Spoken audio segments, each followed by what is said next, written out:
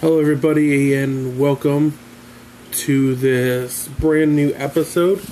We made it to episode 11. We're going to do things differently by introducing the co-host before the host. I'm CJ. And I am Chucky, and last week we had an interesting episode. Last week we talked about... Hocus Pocus. It was a little jumbled because we had the Kitty Cat Olympics last week. Which we actually recorded it outside last week. Yes.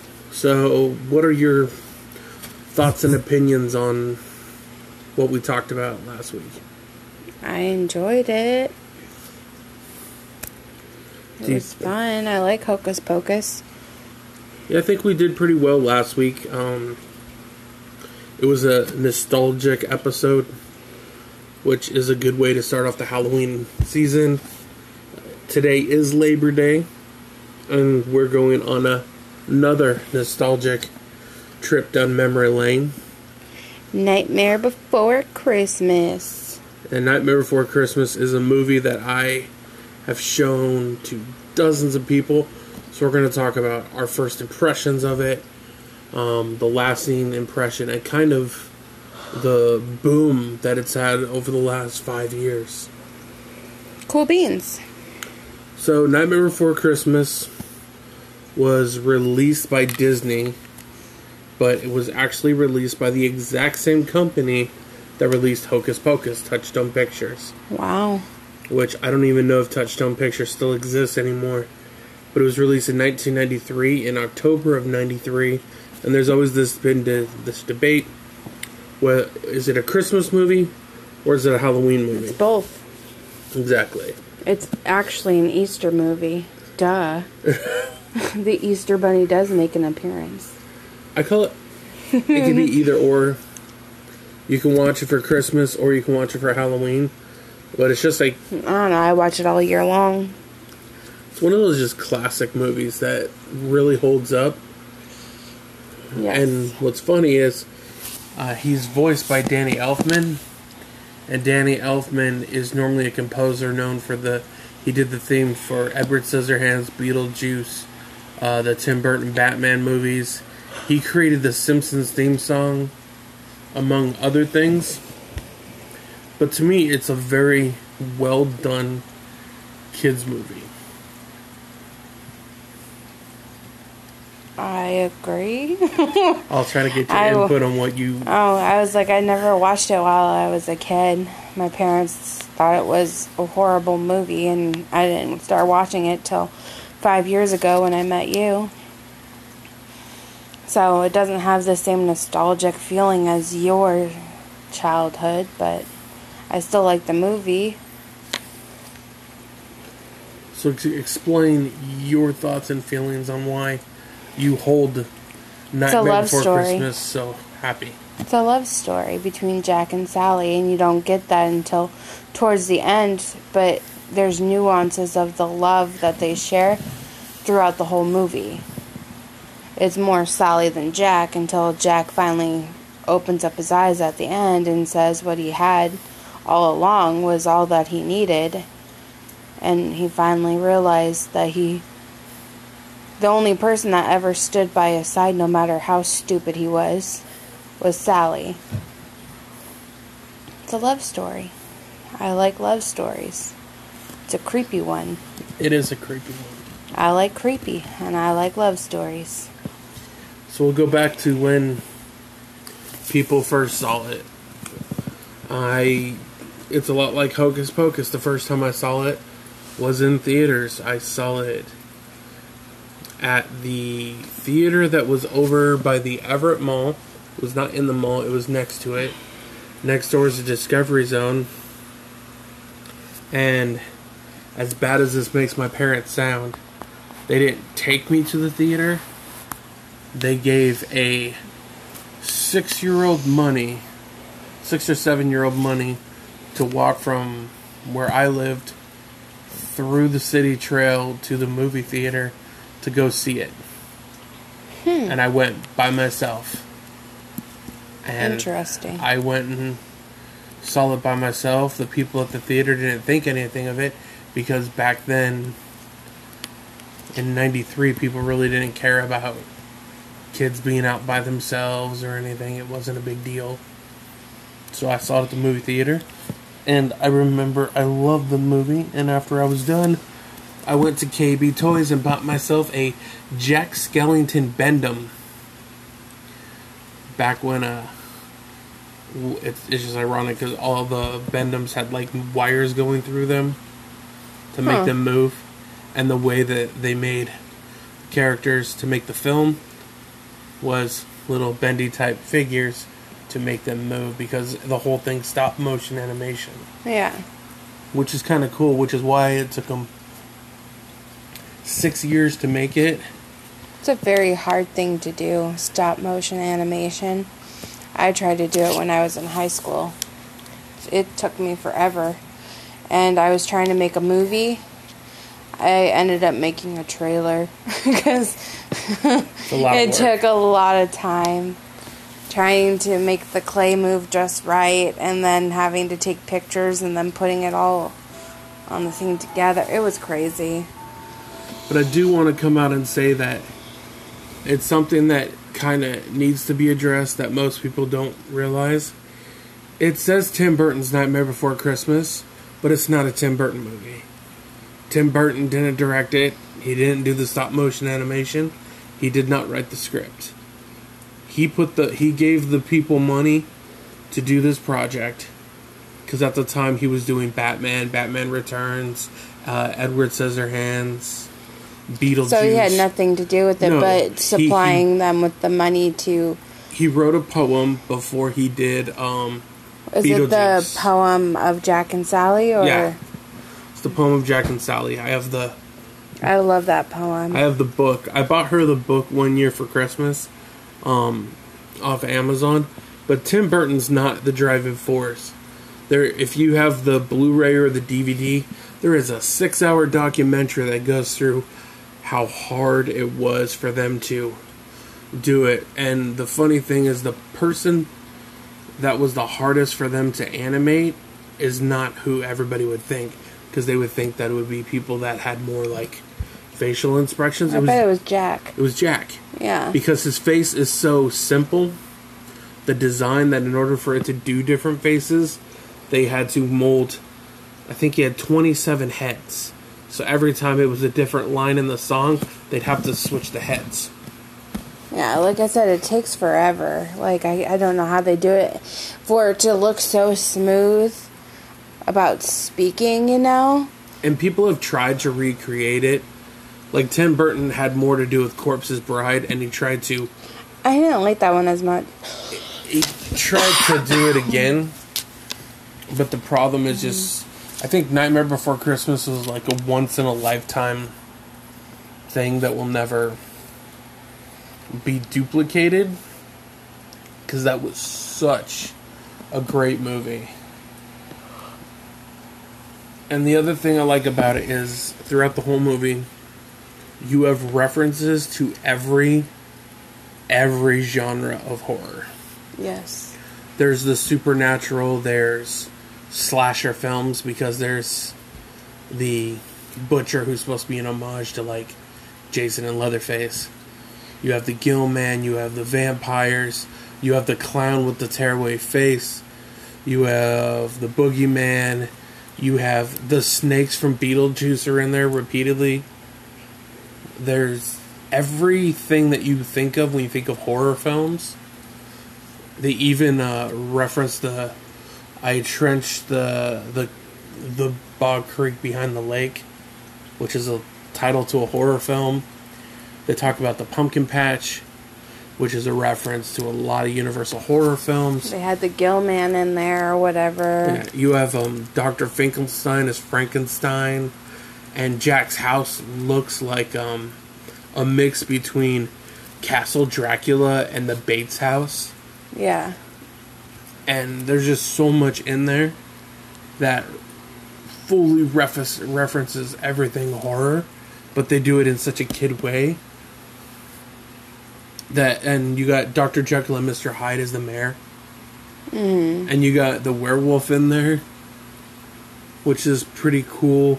And you got like the Children of the Corn-esque thing with Locks. Is it Lock, Shock and Barrel, or Lock, Stock and Barrel? The three kids. So you get a little bit of everything, but it's weird because it's not set in a time period. And I love when movies do that, because that way you could always watch it and it's not going to scream, oh, this was made in the 90s or this was made in the 80s. Because if you watch the movie, you really can't tell what decade it's actually from, because it references so much other material. Correct. So we'll talk about the story in a minute. Most people have probably seen the movie, but who are like some of your favorite characters without mentioning Jack, Sally, or Oogie Boogie? Because we'll take those aside because they're the three main. Because to me, there is like these other cool characters that just pop up. Well, now you took away mine. You took away mine, dude. What about the duck? It's not a character, it's a toy. They consider the duck and the vampire bat are considered characters because they're not dead, they're living, they move around. Well, then why didn't you consider the wreath and the snake? Because to me they weren't as interesting as... But they're still alive and moving around. Gotcha. Well, my two favorites are... Yes, most people's are the bat and the duck. Mine is Zero. Well, no. I'm talking about the gifts. The gifts? The creepy head one. Oh, where the kid pulls... What did Santa Claus bring you? And it's the head of the thing. But, like, my favorite characters... I don't know. I like the werewolf. Like, because the whole scene with the mayor on top of the car. 364. Yeah, 364 and days. he's the first one to say, "What's this?" when the snow comes down at the end. What's this? Yes. My two favorite characters in there, when you pull aside the original three, is Zero and the Butcher.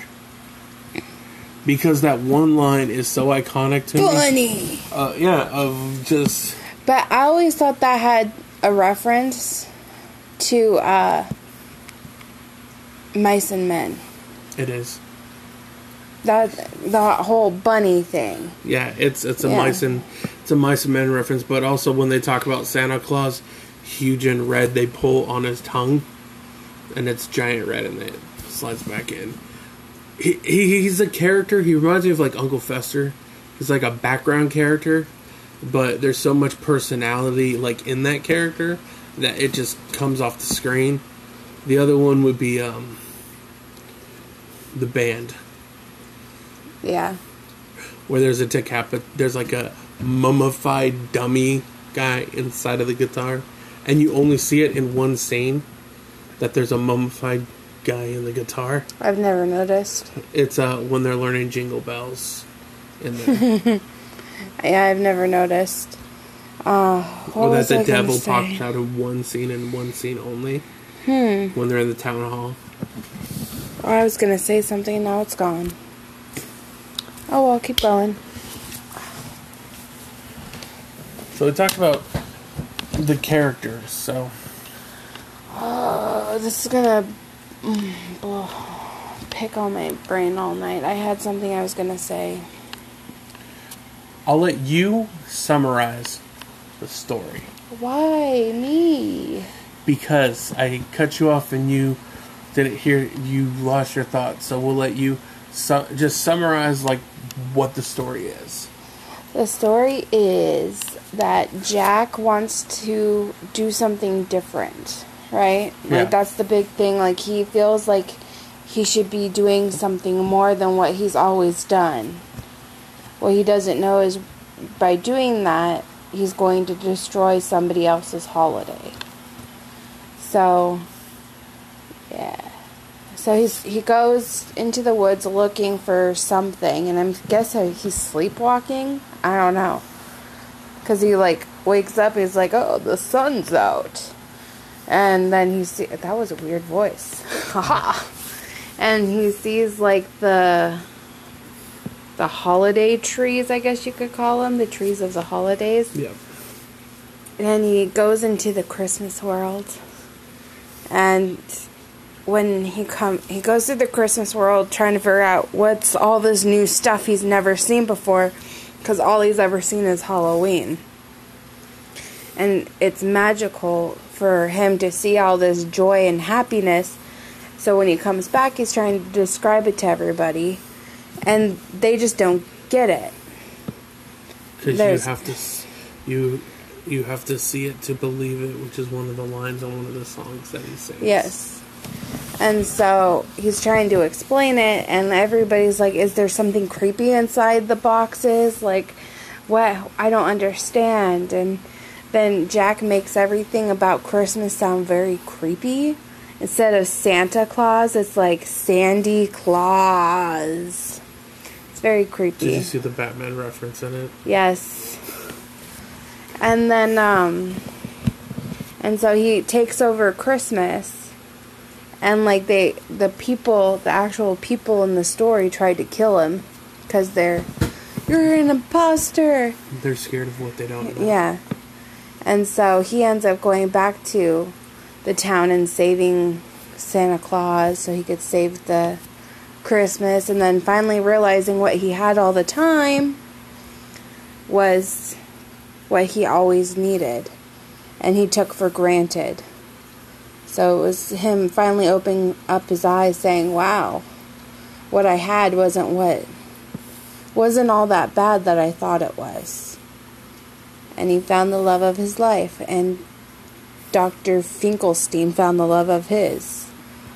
It's kind of it's a love story. I also look at it in the beginning, he has a really dark outlook on life, but by him going to Christmas Town, going into the real world and basically getting shot down and surviving, he has a new outlook on life because he survived, and it opened up his eyes to the way things really are. Yes. But it's cool because you have two character arcs that both start at the same time, and they both start to realize they don't know what they're looking for at exactly the same time, and that's Jack and Sally in the cemetery at the same time, and neither one of them knows exactly what they want yet, and it comes to fruition at the end of the movie. And you even have they even created a classic villain, because people still remember Boogie Boogie, who all he is like a bunch of bugs forming like a body, but inside of a potato sack. Mm-hmm. Which is kind of cool for that. For a character that is only truly in the movie for maybe 7-8 minutes, to be that iconic. It was so iconic that in the 2000s they released 2 Nightmare Before Christmas video games that are a sequel to the original movie, where Oogie Boogie gets resurrected, and now because he died and came back, he's now green. Huh. And then now they have a comic book series that is going on that also tells a story of what happened, and it goes into detail of what would happen if Jack also went through the other doors. So they continue what's going on, because Nightmare Before Christmas, I didn't think Nightmare Before Christmas would get the cult status that it has, because it didn't do well when it first came out. So there was a bunch of people that saw it when they were kids, and they remembered. And then every October when it was on TV, they watched it. Or they rented it from the video store. Because you could only rent Nightmare Before Christmas during October or Christmas, and then they pull it off the shelves at Blockbuster and Hollywood Video and all that. Oh, that's a time capsule. Yes, that is a time capsule. But then, as the years went by, it got more popularity. And then you have people like me that are showing it to friends, nieces, nephews. I showed it to you. I showed it to my mom. My mom ended up loving it. She thought it was a good movie too. My niece Nevaeh loves that movie as much as I do. It's because she wants to be just like Uncle Chucky. And then 5 or 6 years ago, this boom happened. Where out of nowhere, all this merchandise just started appearing. Whether it's, there's mugs, shirts, Halloween costumes. There's no way you can't go to the mall and see Nightmare Before Christmas anywhere. It's even at Walmart. Yes. I do like Nightmare Before Christmas. The weird thing is, if you want the original toys that are from the 90s, like $1 million. They're over $100 for any of them. Nothing's cheap. Even the watches that I used to have, because I remember when the movie came out, the person that sponsored and endorsed it, you would think would be McDonald's, right? Nope. It was Burger King. Damn right, Burger King's the best. Because you would go to Burger King, and if you ordered a kid's meal, you got a free watch. And I had the watch that had the Jack and the Pumpkin Hill. And it's even got to the point where a lot of people are looking at Nightmare Before Christmas for wedding stuff. Really? Which we are included in that, but there have been more Nightmare Before Christmas weddings over the past couple years. There was a long period of time where people did not realize it was like almost like a romantic movie. It is, especially that poem, which I can't look it up because I'm using my phone to record on. But it's such an awesome poem. I so want it to be somewhere in our wedding somewhere. Because it's like two lost souls finally found their love, even though that they're both dead. Yeah. It's like, even in the afterlife, they could find true love. Like, it's amazing. You know when the moment is that I knew that Nightmare Before Christmas became a big deal?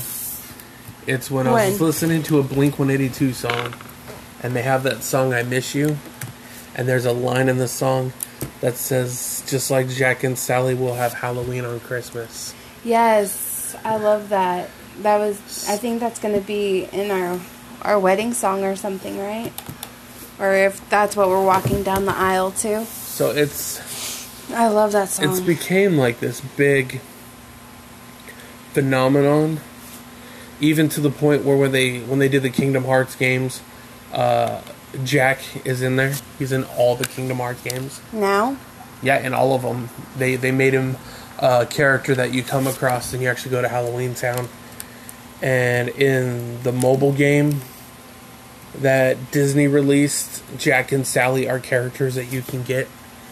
It's become this big, almost moneymaker, because even at the Disney store, they have all their stuffed animals, and always during Halloween and Christmas time, there's always merchandise that I always want, but I never get. I never get, because I've always wanted an Oogie Boogie something, and I don't have anything, and I've never owned anything that's like a toy, a stuffed animal, anything that had him on it. I think I want to get that one that we saw, I think at was that Target? Was it at Target? The big, huge thing of Oogie Boogie, and it's a piggy bank. Yeah, it was at the South Hill Mall.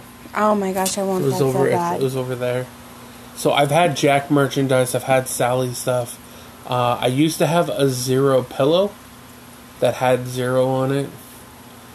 I used to have the 3 kids came in a 3-pack of action figures, and I had them. Oh yeah.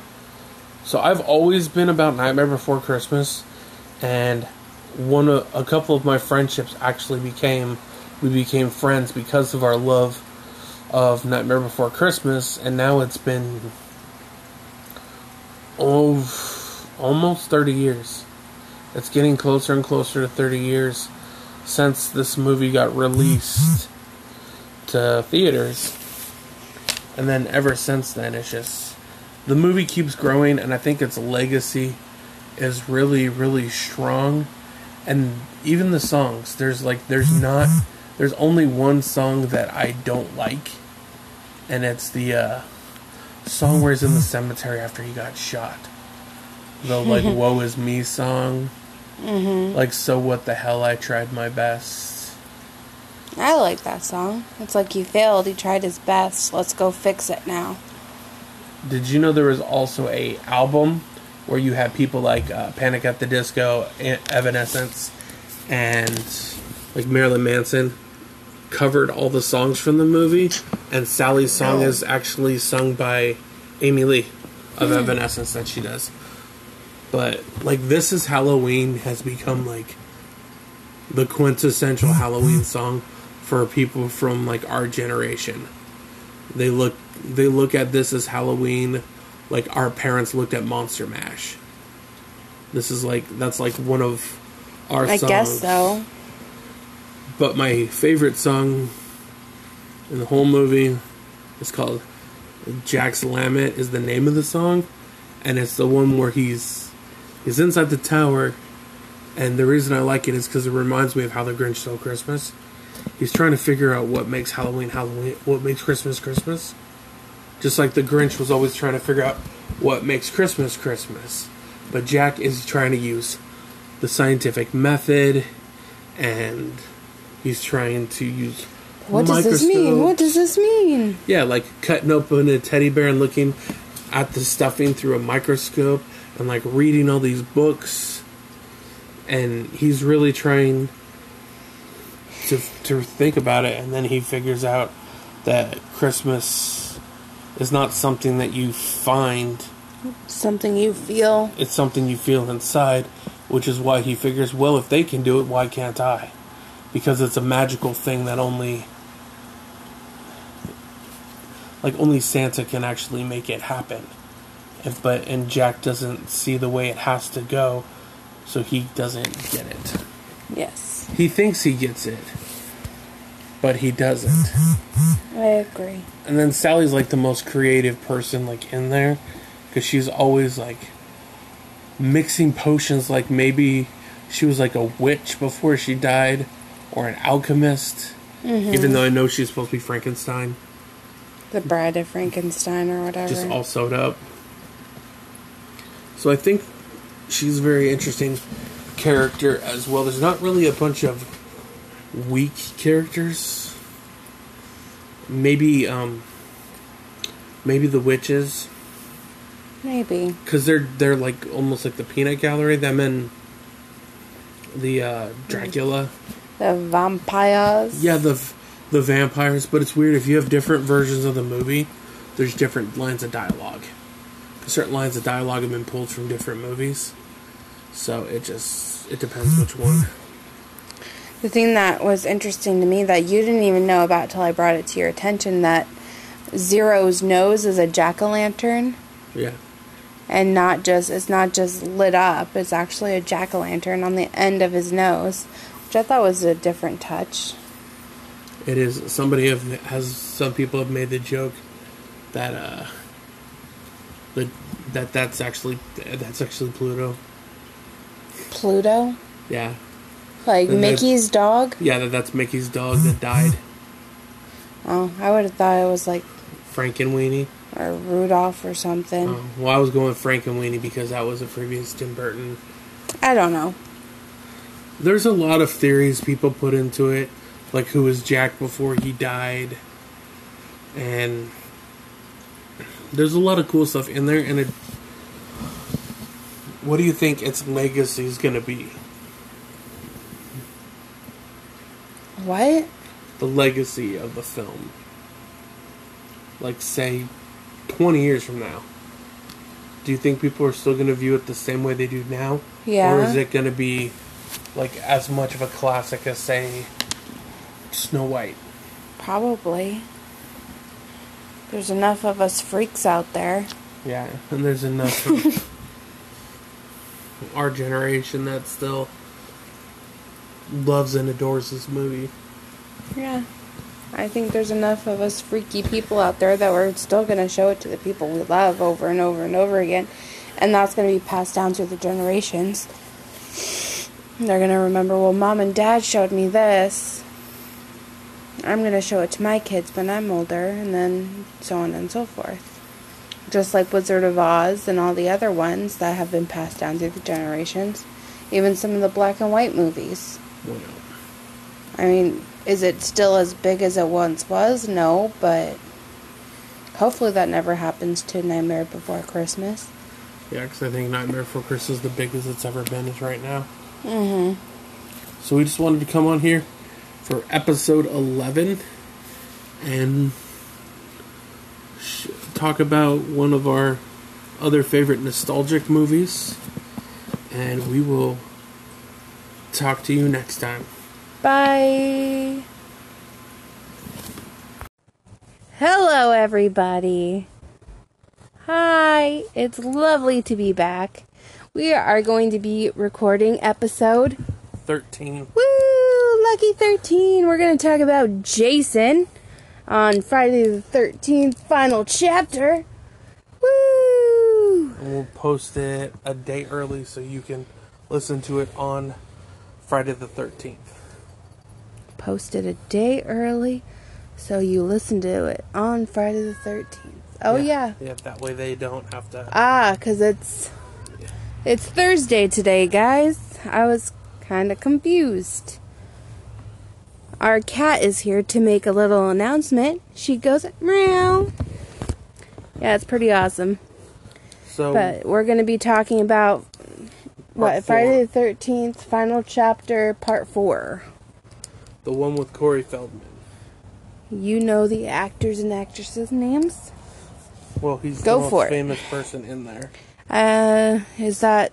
He's a kid from Goonies. He is the guy that is Tommy Jarvis. Jarvis. Actor 1 of 3. 1 of 3. So, what do you want to talk about? What's your views? What's your opinions about the movie? Well, Good, bad? I've seen it a lot. It's one of my favorite Jason movies. But yesterday was your first time watching it. In a long time. I thought it was the one where they're down in the sewer, but that was wrong. Yeah, that's Jason Takes Manhattan. But it was interesting. I liked it. It was more gory than most of his films. I think it was one of the first of the goriest of the films that they've done. I think it's like where, like, it's the first couple were really gory, and then after that they kind of calm it down. Because in part 5 there's not a lot of gore. Well, we're not talking about part 5. We're talking about part 4. Well, I mean, in the vein of a lot of the Friday fans, after 4 they really dialed back on some of the violent stuff, some of the gore, the skinny dipping stuff. There's more nudity in the. Well, thank goodness it's part 4 with lots of guts and gore and nudity. Yes. I think it was one of the goriest of the Friday the 13th up to part 4. Like, 1 was a little gory, not much. I mean, there was more in 2. The second one was, yeah, with the mom's head in the fridge. That was creepy. The mom's head in the fridge. The spike through the bed. I don't really remember part 3. I know it was in 3D and something about that dude liking lots of bunnies. But I don't remember. Yes, that's in the first 5 minutes. I don't really know that one very well. That's the one with Shelley and. Oh, is that the non-Jason one? Or No, that's part 5. Oh, that's part 5. I don't remember the third. But the fourth, it seemed like they were trying to overshadow Halloween part 2. Right? There's a lot of homages to the Halloween franchise. Yeah, it was. Yeah. From the 2 characters in the beginning that reminded me of Bud and Karen to the Halloween knife on the wall. Yeah. That's what I compare it to. Is like they were trying to outdo Halloween 2 with the gore. Because Halloween 2, yeah, it's kind of gory, but it's not. There's not a whole lot of blood in Halloween 2. So it's like they amped it up for Friday the 13th Part 4 to go above and beyond. This one also has one of the better stories in it than compared to the others. Because it connects to the other films. I did like it a lot. The kills were pretty cool. I'm very fascinated with all the kills that he did, especially like there was what's it called? Resemblance to the first Friday. When the naked chick goes onto the what's it, raft, I guess it would be, the inflatable raft, and that insinuates like the final part of the first one, along with when Kevin Bacon gets killed in the first one. It's the same type of kill in that one with her, like going through the raft and up. Like, I don't think it was an arrow, but did you miss how Paul died? It might have. I don't remember. He got a harpoon gun through the testicles. Is that resembling No, that's just like Friday one with Kevin Bacon? Because wasn't it like a harpoonish thing that went through his neck? An arrow? That was an arrowhead. This was more of like a dual kill like they did in Part 2. Didn't Jason get shot in the head or something with a harpoon as well in one of the things, or got shot with it? No, he shoots somebody in Part so 8. he just shoots it? Yeah, he shoots it at the girl. Thought he got hurt. And wow, I have lots of questions. I should know the answers because we did just watch it last night. But isn't this the one where we finally get the hatchet thing in the mask? Is Part 4 or? Part 3 is where he gets the hatchet in the mask. This is the one where he gets hit in the face with the machete and he slides down it. Oh yeah, I remember that. Oh, that was bad. I didn't. Oh. Ugh, okay, I remember. This is the first one that I think Friday the 13th Part 4 should really get more props for. It created the staples of the genre. The slightly virgin-esque girl, the guy that's trying to show that he's actually like a lover in bed trope. He's kind of geeky. You have the junk. You have the promiscuous girl. You have the cool hero type, which would be Corey Feldman's. You have the person hunting Jason, which is the first time somebody's hunted Jason in a movie, and that would be Rick, who's the guy who fights Jason in the dark. But he's supposed to be a connection to the girl. In Part 2, that got impaled with the spear through the bed. That was his sister from Part 2. So it's a connection to that. And it just has a lot of good character development. And for talking about character development in a horror film, is something you don't get that often. And this one really developed everybody from Axel, who was the perverted morgue guy in the beginning, to all the teenagers get character development. The mom gets character development. The sister, Tommy, everybody that's involved. There's not one character that you don't know stuff about. Even the twins get character development, even though they don't have a lot of scenes on screen. And the deaths are all really good, and I think Jason has a pretty cool look in this film. Yes. I think this is like the first one of the Fridays that he killed somebody that shouldn't have died. The mom. Yeah. I think this is because he never went after like kids, like the kids at the camp, or he never attacked anybody. Not saying like they deserved to die, the people that did, but they had sinful things. sinful flaws is. Yeah. And I'm pretty sure the mom was sinful, but she was a good mom. And in the first 5 minutes, her first scene on screen, she talks about trying to reconcile with Trish's dad. Mm-hmm. So she's trying to, but it's also the first one that does not take place in Crystal Lake. True. Because they don't make it to Crystal Lake.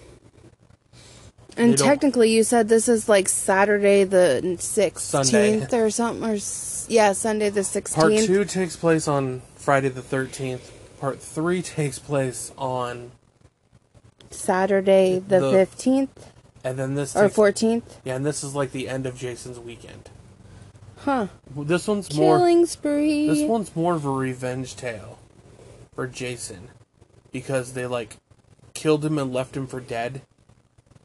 But he wasn't dead. Like, this is, like, I think the final one before he becomes zombie Jason. Yes, because Paramount Studios at the time were embarrassed of the Friday the 13th franchise.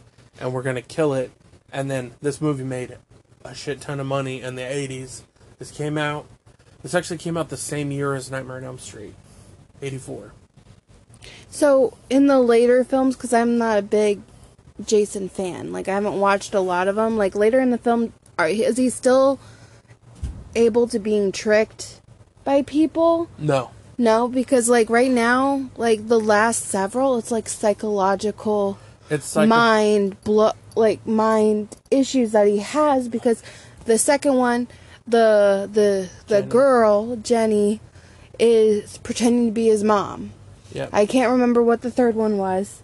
Chrissy tricks him as well. And this is the last... And then this one, the little boy tricks him, like, being...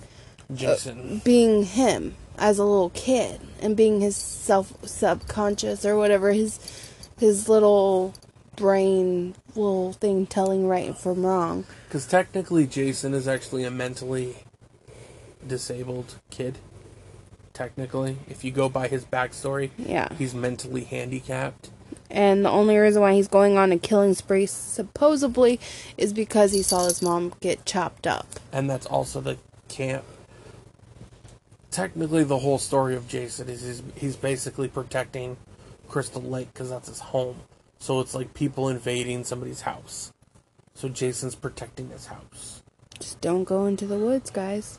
That's basically the gist of it. But this one you could tell is the beginning of more violent Jason. Mm-hmm. Because there's, like, he nails one of the bodies to the wall, and then to get to Trish, he runs through and just tears the body down as the nails tear through the hands.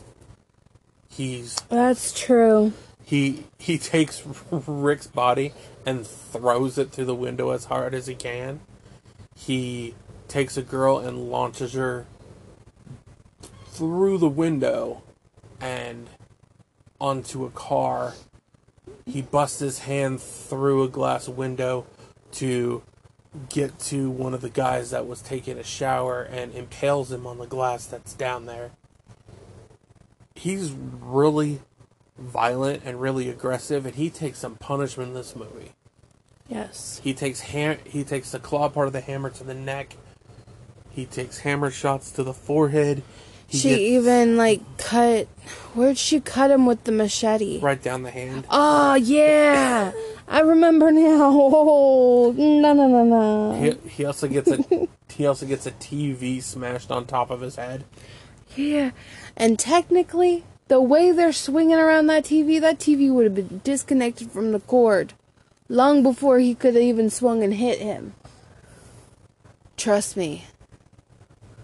Because they're just swinging it around like a lasso. That's a different movie we watched. Really? Yes. Are you sure? Yeah, that's a different... Well, that's what happens when you have me watch so many scary movies.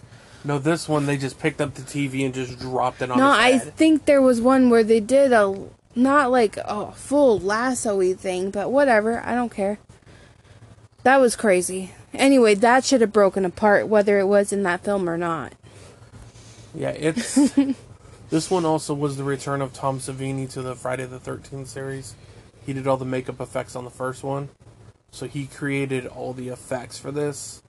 And why does all the people in the horror films named Tommy? There's Tommy Jarvis, Tommy Doyle. Come on. Let's get away from Tommy. I think naming him... I think most of the characters that were named what they were named in this one was a reference to other horror franchises. Maybe. Is what they were going with. And there's a lot of innuendos in this movie. Really? For, like, sexual innuendos, like... Oh, you're talking about the gay one in the shower? Well, not just that, the dead fuck line, and how could you let BJ Betty break up with you? And when you first see that movie when you're a kid, you don't know what BJ Betty means. But you learn when you're older what that means. Big jumper, right? There's a lot to this movie, and the weird thing is this actually, for a lot of people, this is where they started their Jason. A lot of people don't start with the very first one. I did. A lot of people start with 4. Which always reminds me of watching Monster Vision one year, and the Monster Vision couldn't get the rights to Friday the 13th Part 4, so Joe Bob Briggs went off script and started yelling and screaming on TV, because how can you not have the rights to Part 4 when there's crucial plot points? Mm-hmm. Because this is the one in the series that sets up a protagonist for 3 films. Yes. Tommy Jarvis. Even though... Not Doyle, because that's from Halloween. Even though technically, Part 5 isn't really Jason. You know, I wonder if Tommy Doyle changed his name to Tommy Jarvis. No, because in Curse of Michael Myers, he's the creepy guy that watches the Strode family from across the way. That's creepy. Anywho, I'm a bigger Michael fan. She's a huge Halloween fan. I just, in honor of Friday the 13th, I really wanted to pick one, but I wanted to, like, really pick a good one, and to me, this one... Yeah, and the kid goes crazy at the end, like... They leave a cliffhanger like you think he could go nuts, but then they don't go anywhere with it. No. They give you the feeling that he's going to be the new Jason. And I wonder if then Halloween 4... Came out years later, but kind of took the same... I'm just making this connection right now. Took the same ending as Friday 4. Yeah, and then they did it in 1989. My brain just got boggled. One of the things I've noticed over the years is that the Friday the 13th franchise and the Halloween franchise take stuff from each other all the time. They borrow elements from other movies. Which I just find... Well, originally they said that Friday the 13th was a Halloween ripoff. No, not exactly. I don't think it's a Halloween ripoff at all. Some people just make that argument that they saw Halloween and then they decided to make their version of it. Of course. Duh. I would, but I would have chose a happier holiday. Than a holiday that's not really a holiday. I guess so. Like Halloween, so I would do Easter. Have a killer Easter bunny running around. So would you pick Friday the 13th Part 4 as one of the better, not just Jason movies, but one of the better slasher films out of the 80s? I would put in the top 10. Okay. I would too. I liked it. It did set up for the next several films. I like it as much as I like Halloween 4. I think they're both 2 really good entrants. Like, I had a thought, and it's gone now. Go ahead. So I think this one and Halloween 4, The Return of Michael Myers, are 2 very good films. Mm-hmm. The problem, I believe, is the year that this came out, you had Friday the 13th, the final chapter. You had the very first Nightmare on Elm Street came out. And you also had Season of the Witch, I believe. Hate that movie. I know. That is one movie that will never be covered on this podcast, by the way. Well, maybe. I don't know. I don't want to cover it because I hate that movie. And it'll just be me ranting for a half hour about how much I hate it. Which may or may not be good. So, this has been episode 13. And we will talk to you again on episode 14, which will also drop this week. Maybe. Cha, cha, cha, cha. Well, beep beep everyone, and welcome to episode 14 of Splattercast. And today we are going to be talking about It Chapter 2. Spoiler alerts! If you haven't watched it, turn this off now. Don't go forward. Do not pass go. Do not collect $200. Go out and watch it first. Okay. Awesome. This is also currently the number one movie in America. Number one. A lot of people went out in droves to see this, even though the critics they didn't understand the movie, so they crapped on it. There's a lot of people that crapped on it, but most of the people that crapped on the movie are the people that don't know much about the book, the universe, or what they were trying to accomplish. Hopefully they watched it before we watched it. Yeah. You said they crapped on it. Yeah. Hopefully they watched it before they put it on the TV again. So. Wow. That was a stretch. Go for it. This movie, there's a lot they couldn't put into it because the book is over 1,000 pages. This is only 2 movies. And yeah, I know the movie was almost 3 hours. It was the most amazing 3 hours of my life. But they did I don't think there's a lot they could have altered it. There's a lot they had in the movie. There are some points that I think kind of were not needed, but they weren't big chunks of the movie.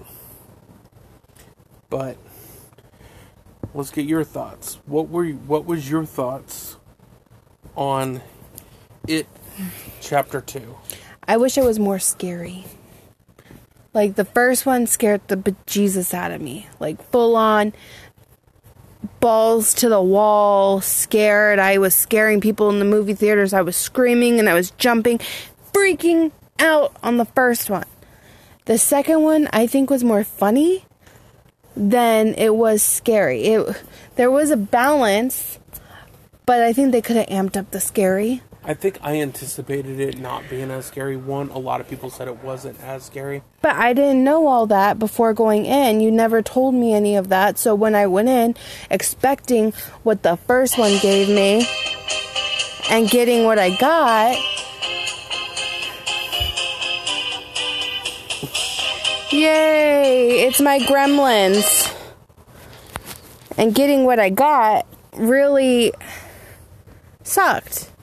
Like, I was expecting him to be extra out there. The beginning, I wasn't expecting. Like, that really fucked with my brain. Like, the very beginning of the movie, like, sent me over the edge. Like, I thought this was, oh my God. It was almost like they teased me type of thing. Like, I'm going to give you the most gruesome part of the whole movie right now. And then the rest of it kind of fell flat for me.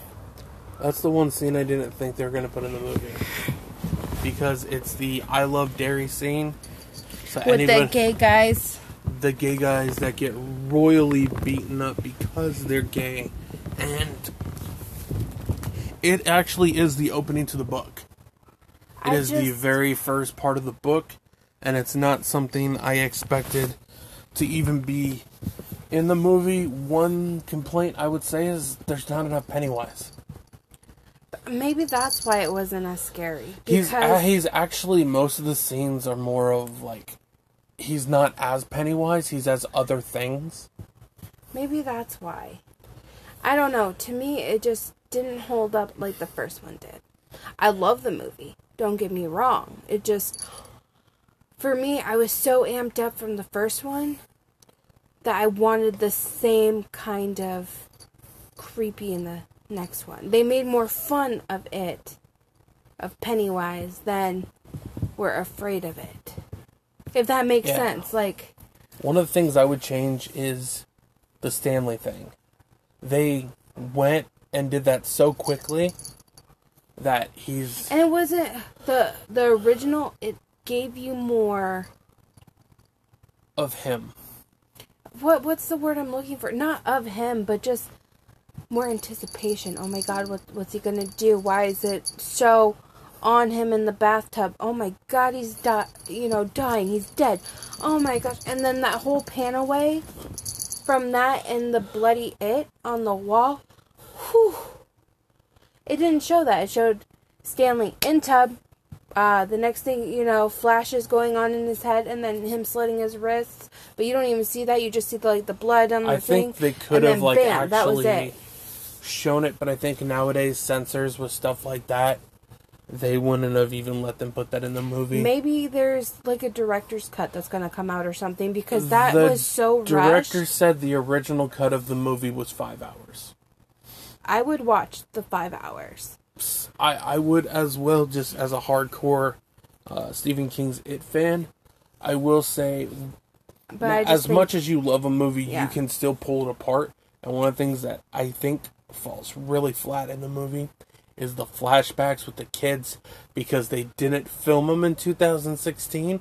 So all the scenes they filmed, they're older, so it doesn't match. That was okay with me. I know, but there's parts of it that you could... Well, because we watch Stranger Things, and in Stranger Things, one of the characters is in there, so he looks a lot older.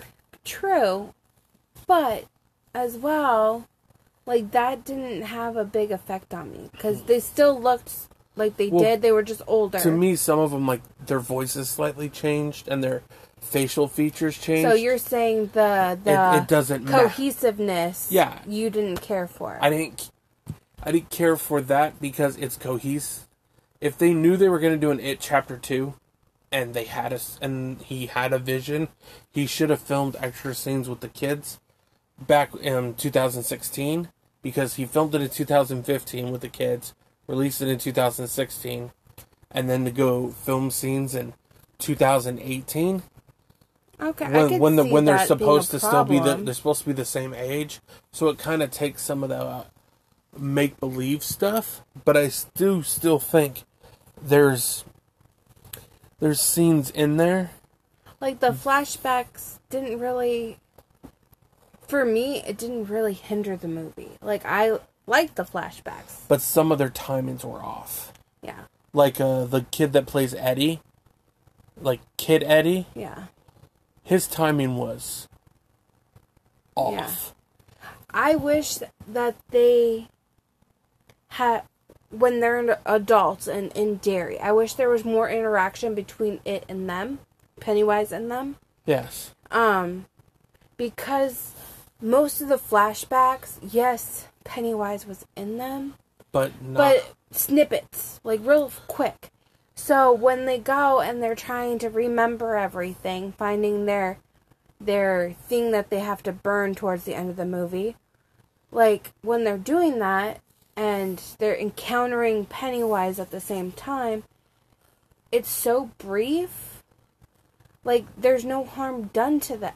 I don't know. Maybe it's not in the book or something, but I would want them... In the book, there's more interactions with Pennywise and them older.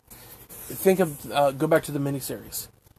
There is scenes with Pennywise and all the adults, extended scenes that you didn't see in here. There was Richie in the library. There was Bill at the cemetery where all the graves are being dug, and then there's the scene where he goes and flips through the cards and Pennywise's face is on them.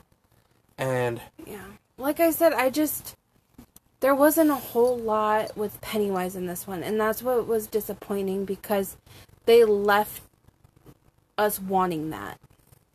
I think they gave us everything we wanted in the first one, and the second one, it's almost like they toned Pennywise down. It's like Pennywise has returned. He's this massive thing. He's starting to kill kids again. But it seems like he's gaining all this. He's not. I think what they might have been going for is Pennywise isn't so strong as he once was.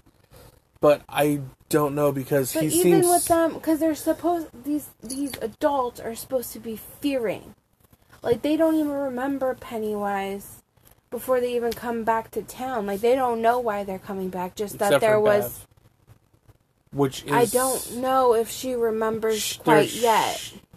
She said she never forgot. But Pennywise, they don't even remember Pennywise. In the original, once Mike said, "Hey, he's back," everybody was like, "Oh my God, Pennywise!" Like it just flashed into their heads. This one, it's like, "Oh hey guys," and it's all done at the restaurant, the Chinese restaurant. Which I do like the twist on. It's how they find out Stan's dead. Well, no, not just that. The scene with the fortune cookies is a throwback to the original. Yeah. Because everything they turn into is the same thing it turns into the original. I will say that there's one flaw with the adult actors. And that's because when you're watching the movie, there is one actor that just blows everybody away. And originally, before I saw this, I thought it was going to be James McAvoy, the guy that plays Bill. Because he's been in big name movies, he was in Wanted, he was in the X-Men movies. But no, it's freaking Bill Hader. That dude is funny. He's the guy that plays Adult Richie. Yeah.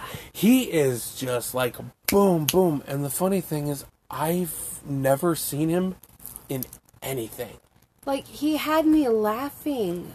That's what I'm saying. But like, Richie Tozier is supposed to be like that. And the funny...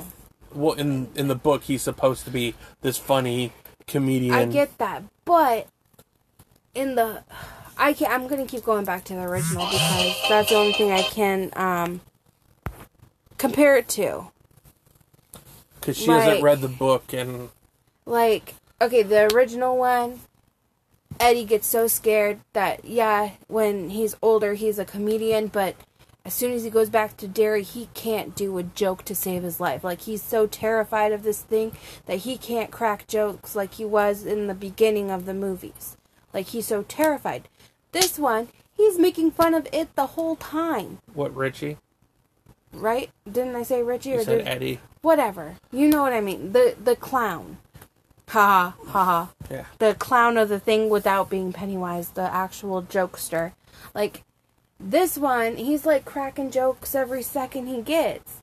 They're down in the bunker that, what's his face? Ben made. Yeah. And he's like making fun of it. The one scene in the whole movie of the first remade it that nobody liked, when he's all dancing in that weird lava pit thingy, and he's making fun of it, which is good because he's using comedy to hide. Okay, one of the things that they say in the movie is the secret. They don't come out and say it, but in the book, the secret is he's actually gay. Oh. That's why he's making jokes and hiding things, and there's this weird bond with Eddie and him, and that's why at the end of the movie he carves Eddie and Richie with a heart. I would never have I thought they were just like best friends type thing, and that's why he got offended at the arcade when the guy called him a homo and called him gay, because Richie's secret is that he's gay and he's hiding it.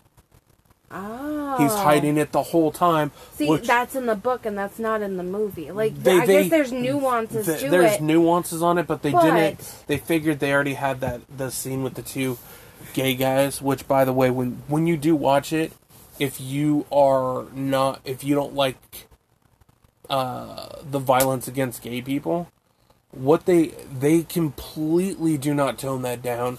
They're beaten to a bloody pulp, and one of the gay guys has to watch his lover get his heart ripped out by Pennywise in front of him.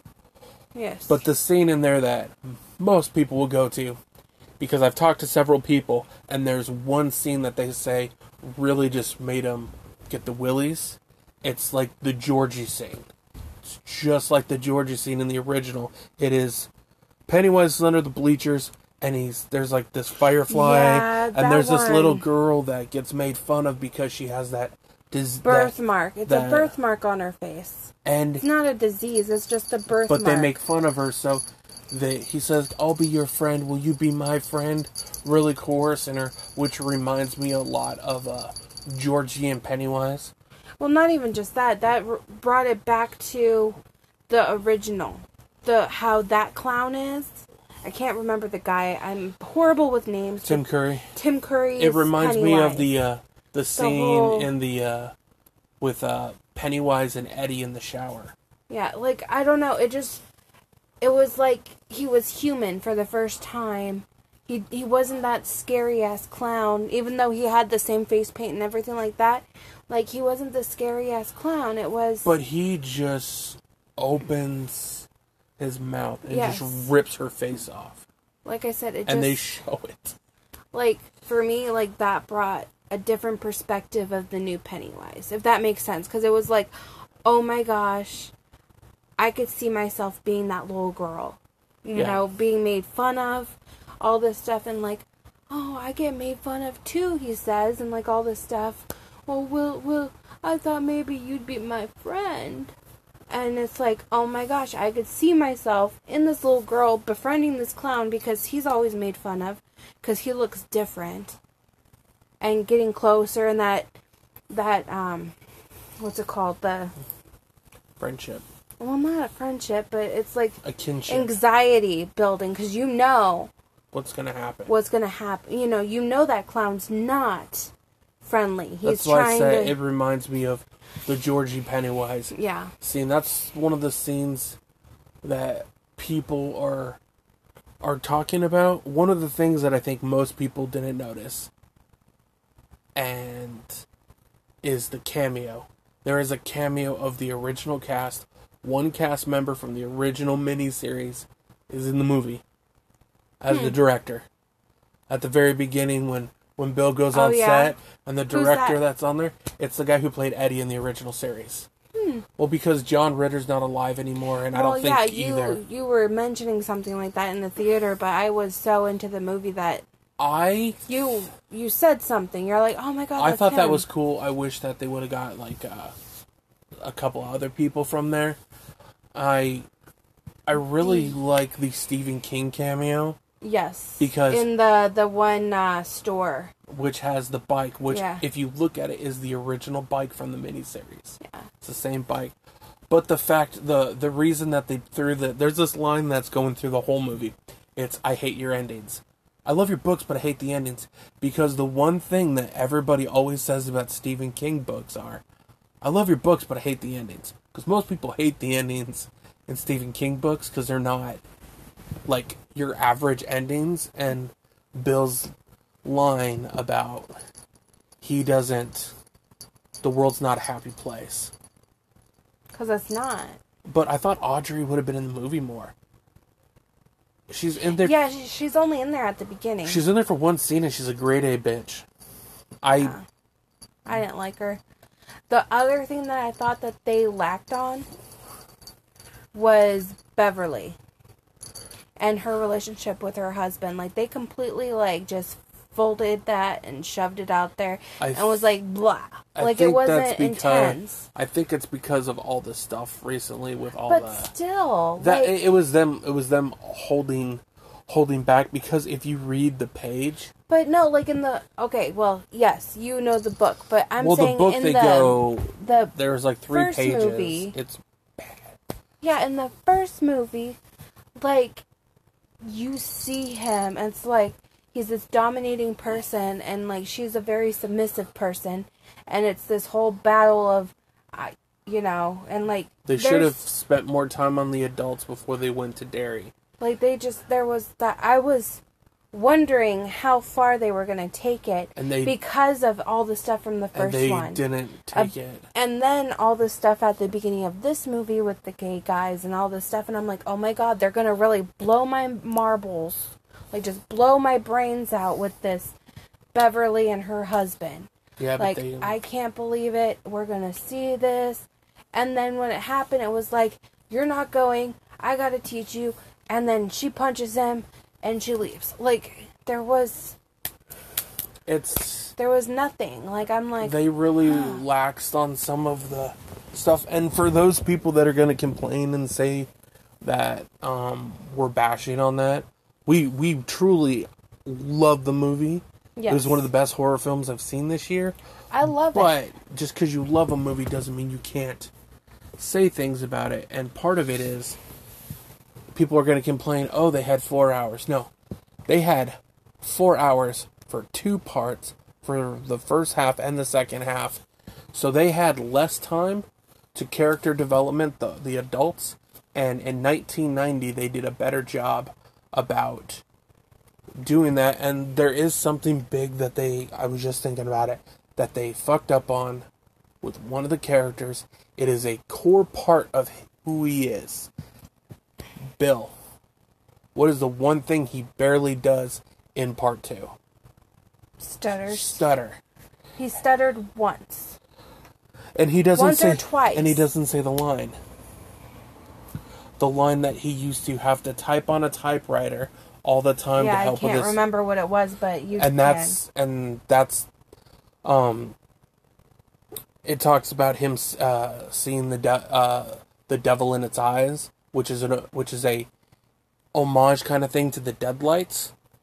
And the really bad thing is it almost seems like he didn't know where to go with the character of Bill, because also in the original miniseries, when Bill remembers that his little brother that got murdered, he completely forgot that his little brother got murdered when he was a kid. And when he remembers, it's not even anything big. But in the original one, all of a sudden his stutter just came back like that. And it was horrible. And he just holds his wife and says, I gotta go. And to me, that was like more impactful, because they barely mentioned the Georgie stuff until they all had to go into their stuff. But even then, it wasn't really... I don't know. It just wasn't that whole brotherly thing. And I never knew that in the original, that he was actually not sick. And that's why he blames himself so much for Georgie's death. It's one of the things that comes out in the book when you're reading it, because it's one of the things you're reading it, and then you read it because it's towards the end of the book, and you're like, wow. So then Bill has to come to terms with the fact that it wasn't his fault, because he didn't know that that was going to be the last time. The only real cool scene that there's 2 good scenes I like with Bill. One of them is when he's riding the bike down, and he's going super fast, and he looks and sees the Neibolt house. And then the other one is where he goes to the drain, and he starts yelling and screaming at it. And I thought they're going to do the whole thing of not having Pennywise in that scene, but he talks back. What they should have done is have like his eyes show up, like just his eyes, because you don't have to show his face, just show his eyes of what Bill's yelling at. Granted, that little kid that he tries to save gets freaking destroyed. Yeah. That is Pennywise trying to instill that no matter if he's there, if he's not, doesn't matter what Bill can do, it's never going to be good enough. He's going to keep taking the people in that town, whether he's there, he's not, doesn't matter. I mean, that's the whole thing to me, because... I'm sorry, guys. I don't know why that's doing That's her that. notification ringtone, by the way. I don't understand, or I don't even know where I was now.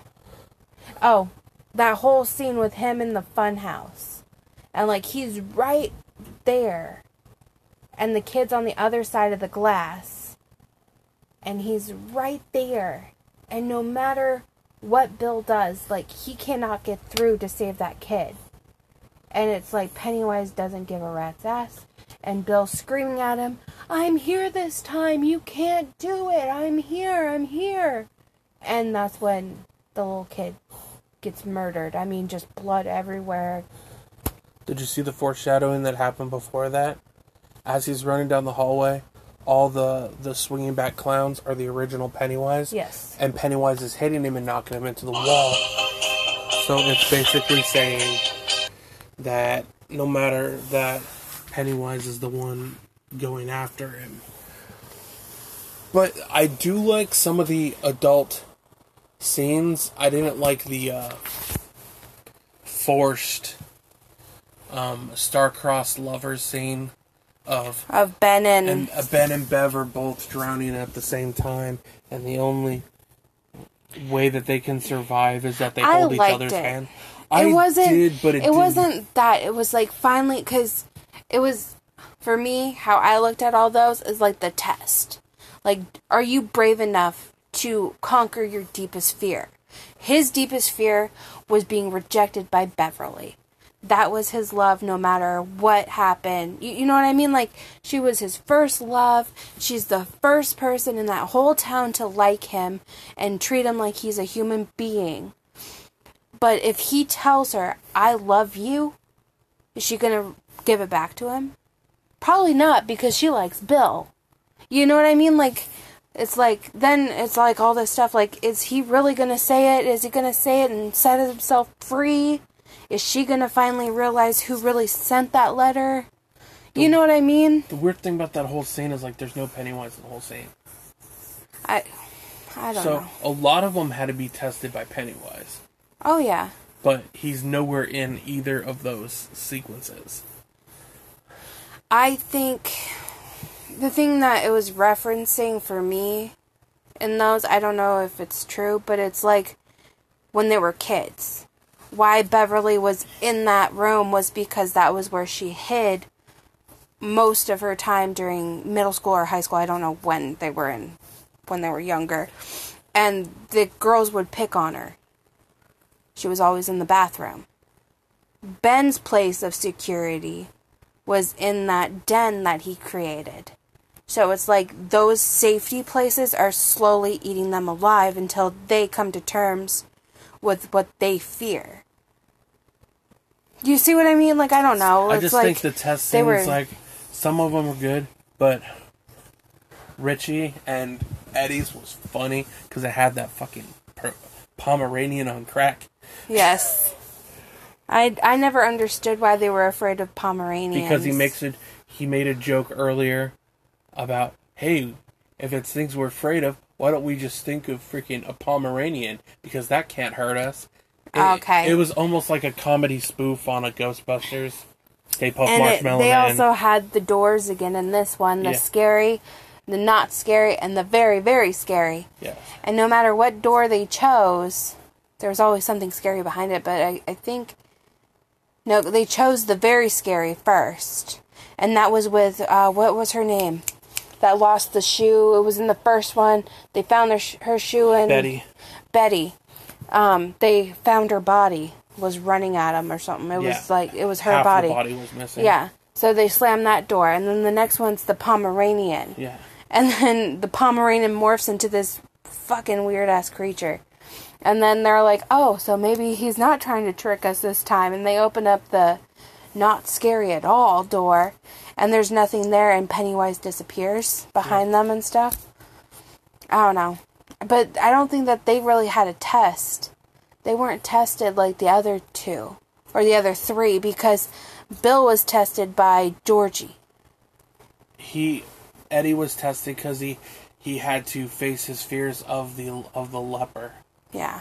And his test, Richie's test, was for him to get past that room, because those 3 doors encompass when he ran into Pennywise alone by himself. Yeah. So those... I don't know. I love the movie. What about the one thing I really didn't want in the movie, but I got anyways? The spider. Spider. It didn't look as cheesy as the original one did. Yes. The original one was very cheesy. This one, it still was cheesy, but it wasn't as cheesy. I don't know how to explain it. It was more of Pennywise. The original was just, here's a spider. Yeah. This one was, it's a fucking clown spider. Which sounds funny as shit, I know, but it actually looked pretty cool and scary. I do like that they showed Pennywise in his natural form. The lights? No, the 3 lights. Yeah, the 3 dead lights. Yeah. And there is a point where you can see the other lights above, which are a reference to... I don't like the ending. I do not like the way that they kill it. That... Esque. Like, that was almost as bad as the original death thing. Because they bully him. Down. Making him feel small. And then he gets smaller and he looks like a little midget clown. And... a baby. But not just that, of all the people to pull the heart out, why was it Mike? I think it was because, I don't know. Because he never left? He never left, and his own issues he had by staying. Yeah. I think that's what it was, because he tricked the people to come back. Because he knew if he told them on the phone, they wouldn't come back. They wouldn't come back. So the whole fact that he tricked them and lied, because, I mean, he lied the whole time. About the ritual was gonna save them. Yeah, but he didn't save them. Well, not even just that. Like, he neglected to tell them that even if the ritual did complete the way it was supposed to, everybody was going to die. It wasn't just going to be Pennywise. It was going to be the Losers Club. Like, he didn't say that, and he lied about it. The ritual, that was the whole thing. Like, that's why he carved off that part of the box. It's because it showed that by doing that, they had to give the ultimate sacrifice and die. And I would have been mad if they kept Eddie alive. Because in the book he dies, in the original miniseries he dies. Did he? Yes. I don't think so. In the original miniseries he gets stabbed by one of them. He gets thrown against the rocks and he falls down. I'll have to rewatch the miniseries because I don't remember Eddie dying. That's why it was such a big shock to me. It was like a horrible shock to me. I was like, what? Because I don't remember Eddie dying. Yeah, but then again, I've only seen it like once or twice. Bill rescues his wife Audrey from the cocoon and has to bring her, and he puts her on the bike. So I thought that was Bill's wife. No, that's Bill's wife, but he rescues her in the movie because Eddie doesn't have a wife; he's by himself. Okay, you just confused me. Okay. So after Eddie dies in the original miniseries, Bill goes and finds his wife in the cocoon, and he opens her, and she's like comatose. So he ends up taking her on the bike and riding through town to wake her up, and she finally wakes up. Yeah. But I do love the movie. Very shocked about Eddie dying, because like I said, I don't really remember that one very much. They make Stan mean something at the end. Yeah, I like that, with the letter. That letter was not in the book. That's something that he came up with to make Stan mean something more. Like, his death wasn't in vain. And it wasn't like he was weak.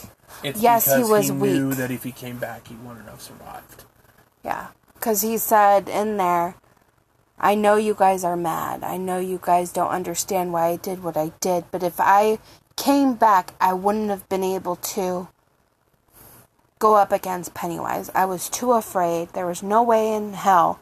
And we, as a collective of the Losers Club, had to be united. If I came there, we all would die. So I took the only way that I knew I could. The only way that was possible to take. in order for you to survive. So if you're reading this letter, then my plan worked. I just don't like the way that, like, I really wanted the ending from the very last page. I was hoping, book. I was praying for that because you told me about it.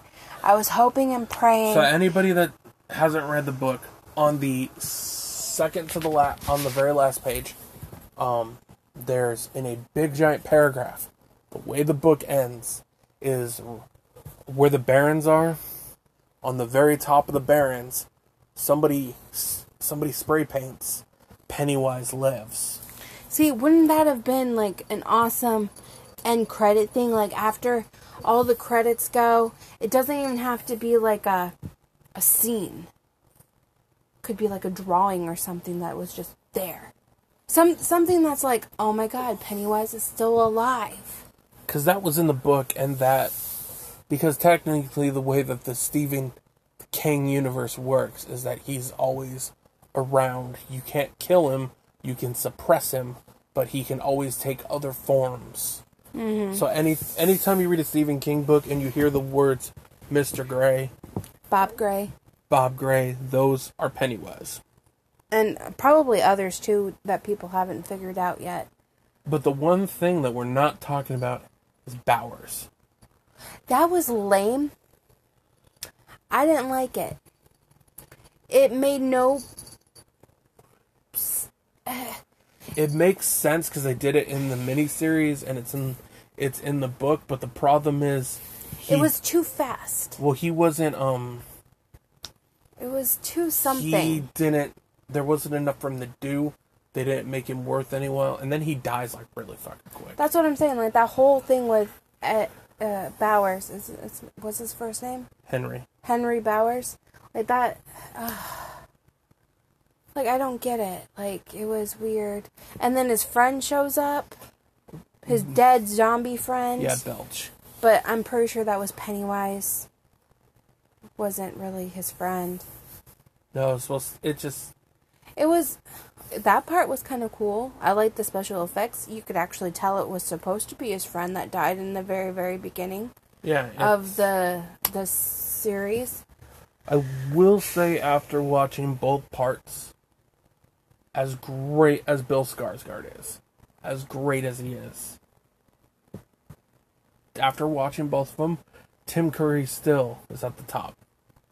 Because he brought nuances to the character that aren't in here, and there's certain ways that he made scenes deliver he rethinking about it, because we talked about which one was better a couple weeks ago, he'll go from comedy and he'll slowly merge into scariness, and he can do that like that. Tim Curry has like this amazing ability about him, and Bill Skarsgård, it never tried to do that medium. He never tried to really boost it up and do something like that. So I think, if now looking at it, being able to see It Chapter 2 is really good, but for 30 years, for me,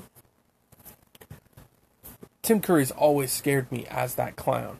A piece of him, periodically throughout my life going until I was 30, I had like mini nightmares, where if I would see Pennywise in my nightmares, I'd wake up and I'd have to watch something on TV just to get that image of Tim Curry's Pennywise out of my head, because it's all cute and innocent, but there's scenes that just go da da da da da da. And Bill Skarsgård's Pennywise doesn't like make me that scared, because he's always first one. The first excuse me. The very first movie, the new guy, was terrifying. Right? To me, he was just terrifying. Okay, so I liked him in that part. The second chapter that we just watched,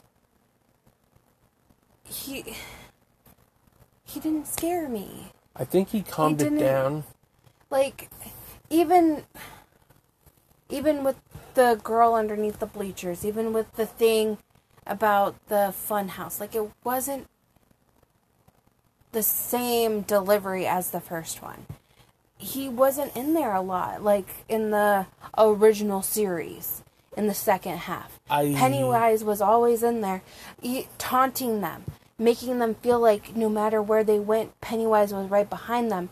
This one wasn't that way. And the whole thing of, tell him your secret, tell him your secret. Like, I don't understand. I'm like, what the hell? Is he a mass murderer that we don't know about? Until you just told me that he's gay. Like, I didn't understand. Like, it was very... I think part of the problem disconnected. is Bill Skarsgård went and did an interview about it a year and a half ago, where he talked about Pennywise gave him nightmares. And he had to fly back to Sweden to be away from the character and completely exorcise it out of his body. So I think by him exorcising it completely out of his body, he didn't know how to get back there. But I think the character scared him too much in his first portrayal that he didn't want to go back to that. Because it ruined his psyche for like a year. Where all he would see is Pennywise, Pennywise, Pennywise, Pennywise when he went to sleep. Yeah, that's the only thing that I have a problem with, is like there wasn't that scared factor. Like, it doesn't take a lot to scare me, like jump scares and that kind of thing. But that clown in the first one, like, seriously terrified me. I think... Not in the original series. The very first chapter that we just watched, like a couple years ago.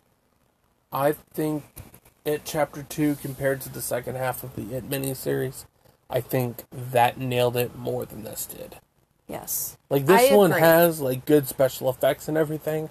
I love the story. But the story's good, but if you were to go back to core acting, believability, because there's tons of scenes where, like, a red balloon will just pop up in the original miniseries, or when Audrey goes to Derry, and she stops at a gas station, and there's a gas station attendant, and Pennywise tricks her as somebody else, and says, "Don't you want a balloon?"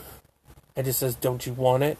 And it gets more aggressive, and then his eyes turn into the dead lights, which is how he's able to hypnotize, paralyze Audrey.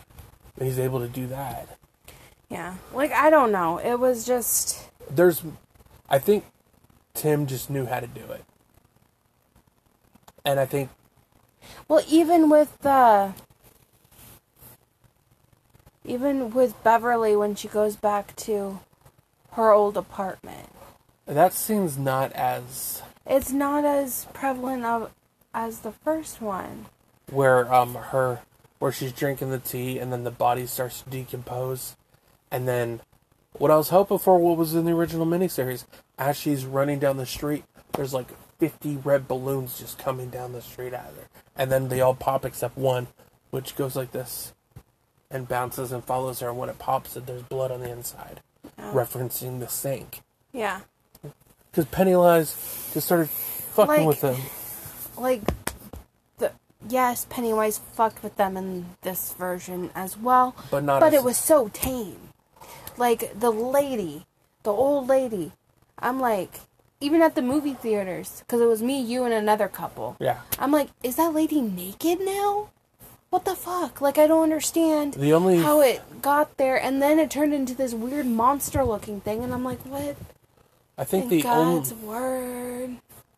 I think the only scene that I think was really impactful was the one with Richie and the clown, where the statue comes alive and tries to stab him. But that was when he was a kid. Yeah, but then it pops into he's an adult, and Pennywise shows up with all these balloons, and it's correct flying through, and it was very impactful. And the people in the back, because they do this, and they freeze frame, and he says, "Tell us all your secret, Richie." Yes. Tell us all your secret. That scene was really cool. I just think, as a whole, this movie was good, but it's not, like, ever since It Chapter 1 came out, I think we've watched it like 50, 60 times.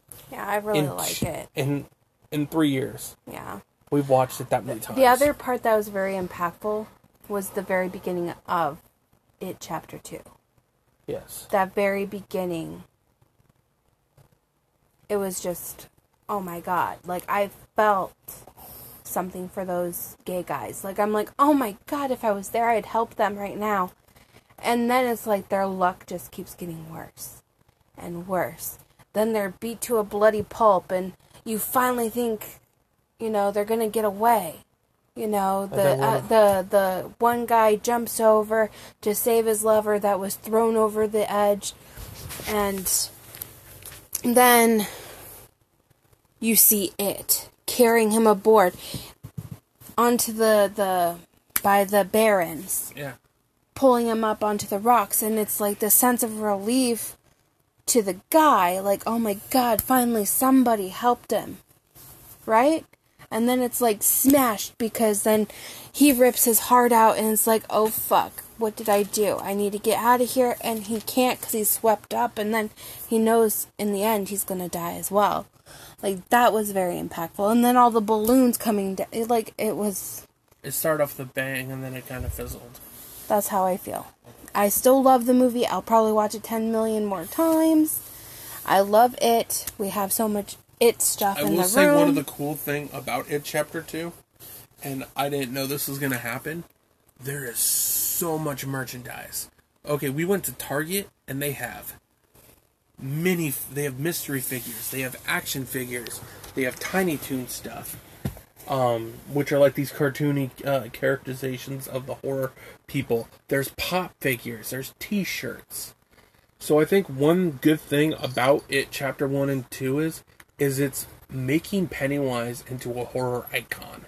Yeah. Because now there's like merchandise, and people are putting Pennywise on the same level as Jason and Michael and Freddy and Chucky, and all those people have multiple movies, and technically there's only 3 It movies. But one thing I would suggest everybody is you should either get an audiobook or the actual book. And I would read it, because there's so much in there that's not in there. Like Bev and her husband, there's 3 pages, and it goes super in depth about the uncomfortableness of him touching her and how she feels about it, and then the abuse and everything. And it really goes into detail. The only problem with the book is it does jump around. So it'll go here and there, but everybody has their own chapter. So there's a chapter for Bill, there's a chapter for Bev, Eddie, Richie, all of them. I'll probably be reading it, because I do like to read, so I'll probably read it, but I think everybody should check out the movie. It's not, because one of the things they did is they said it has the most amount of blood of any horror film ever. So people were expecting a gore fest, but all that blood is reserved for one scene. And it's the scene where Bev is in the bathroom, and it was her test. Yes, the one that you don't really care for. But that one was they told I think it was symbolic, though. Yeah, it's just everything. It's just bad when you tell horror fans this has the most amount of blood you'll ever see in a horror film, and then that's how you get the most amount of blood in a horror film. Yeah, like I said, I see more symbolism with the blood for her because of everything that happened to her. Like, her father molested her. That whole thing. Then the blood in the sink. All this stuff with her and blood. Like, they had to drown her in blood. I mean. Well, yeah, I just wish that they would have not said what they said and just left it the way it was. Or not been so timid and pulled the trigger on stuff, because this was the one opportunity to really shine, fully deliver on. Mm-hmm. So this was just our thoughts and opinions on It Chapter 2. Yes, we said some negative stuff, but we do love the movie. Of course. I'm a complete Pennywise fan. Have been ever since I watched the very first one. We have tons of Pennywise merchandise. Like, I love Pennywise. I love the thought of Pennywise. Like, Pennywise is like the end all be all. He'll always be there no matter what. Type thing. No matter what you do, he'll always come back. And as I love it. Was told a long time ago, just because a movie is your favorite does not mean you cannot say what's wrong with it. I love the Jason movies, but I fully understand things that are wrong with them. And on that note, we also dropped our Friday the 13th episode, which we talked about part 4. And before we end this episode, I am going to say next week we are going to talk about one of my favorite horror type movies that I watched when I was a kid, and it is now a cult classic. But when it came out, people crapped on it, people shat on it, because when everybody else was watching The Goonies, I was watching Monster Squad. So next week we are going to talk about Monster Squad, and we are going to rewatch it. If you want to watch Monster Squad before we talk about it, it is currently on Hulu and Amazon Prime for free as long as you have the service. And if we get the chance to go watch a movie next week that's only playing 3 times, you'll be getting a review on that, and that is 3 from Hell. 3 from Hell? I was going to say 4 from Hell, but I didn't think that was right. Which was is... it 4 or 3? It's 3. 3 from Hell. Because it is the end of the trilogy of the House of Thousand Corpses, Devil's Rejects trilogy. It's the end? Yeah, it's the last one in the series. Okay, well... So, 3 from Hell, it's playing only in exclusive areas. It's very limited, and it's only for 3 days. Only for 3 days. I'm hoping to go... We are hoping to go and watch it on Wednesday, because they're doing Devil's Rejects right before it, or is it a House of Thousand Corpses? It's Devil's Rejects. Devil Rejects, and then it's the 3 from Hell. If we're able to, we are going to do a lengthier episode, and we will talk about Devil's Rejects, House of Thousand Corpses. I don't know about the House of Thousand Corpses. I like because Devil's Rejects more. I don't really remember that one all as well as the other one. If we're able to, we'll do Devil's Rejects, and we'll do 3 from Hell. But Okay. that's only if we're able to. If not, we will give you a different episode. Yeah, because I don't know if the timing's going to be right with my job and everything. And if everything's perfect and goes how I want it to go, then we'll be able to go watch it. If not, we're going to have to wait till it comes out on DVD, because fucking theaters suck. That's just the way the cookies crumble when you live in a small town. Well, not even just that. Just theaters suck because it's not rated and who it's by. They don't want to show it and blah, blah, blah. So and either politics. way, you're going to get Monster Squad next week, and then we will give you either 3 from Hell, Devil's Rejects, or we will find a different one. Yes. I have ideas. I won't share them now just because I want it to be a surprise. And if you go to Chucky's Funhouse tomorrow, I know there hasn't been any content since June on that channel, but starting tomorrow, I am going to have 2 movie reviews. There's going to be a review for the Banana Splits horror film. That was funny. And there is going to be a review for Laid to Rest 2 Chrome Skull, because I love that movie, and that movie just got put on Amazon Prime. So I rewatched it tonight, and I'm going to do a review. You watched it without me? Well, I saw it a long time ago. So? It actually has... You broke my heart right there, dude. I'm gonna punch you. It's actually really graphic and gory, and I forgot how graphic.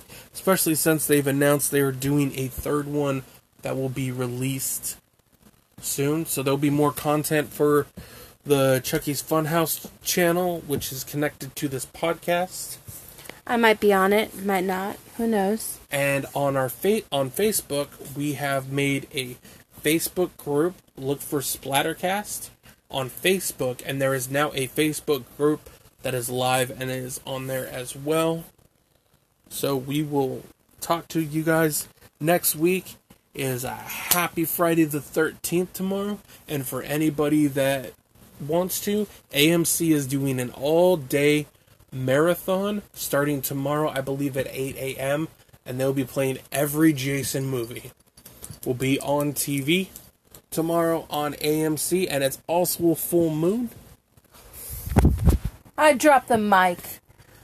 It is going to be I was raising my hand trying to get in there to say it's a full moon Friday the 13th. All the crazies are going to be out there, so be careful, because Jason's coming. But no, you had to... Hey, if he came to this house, at least he has a spare mask. Because I got 2. I think he would let us live with all the... He's like, these are my people. And I got a machete up there for him, too. A machete, a mask, we got oil paintings, we got it all. We crazy. I represent Jason. Jason! You my peoples. Alright, so we will... love y'all. We'll talk to you next week. Bye!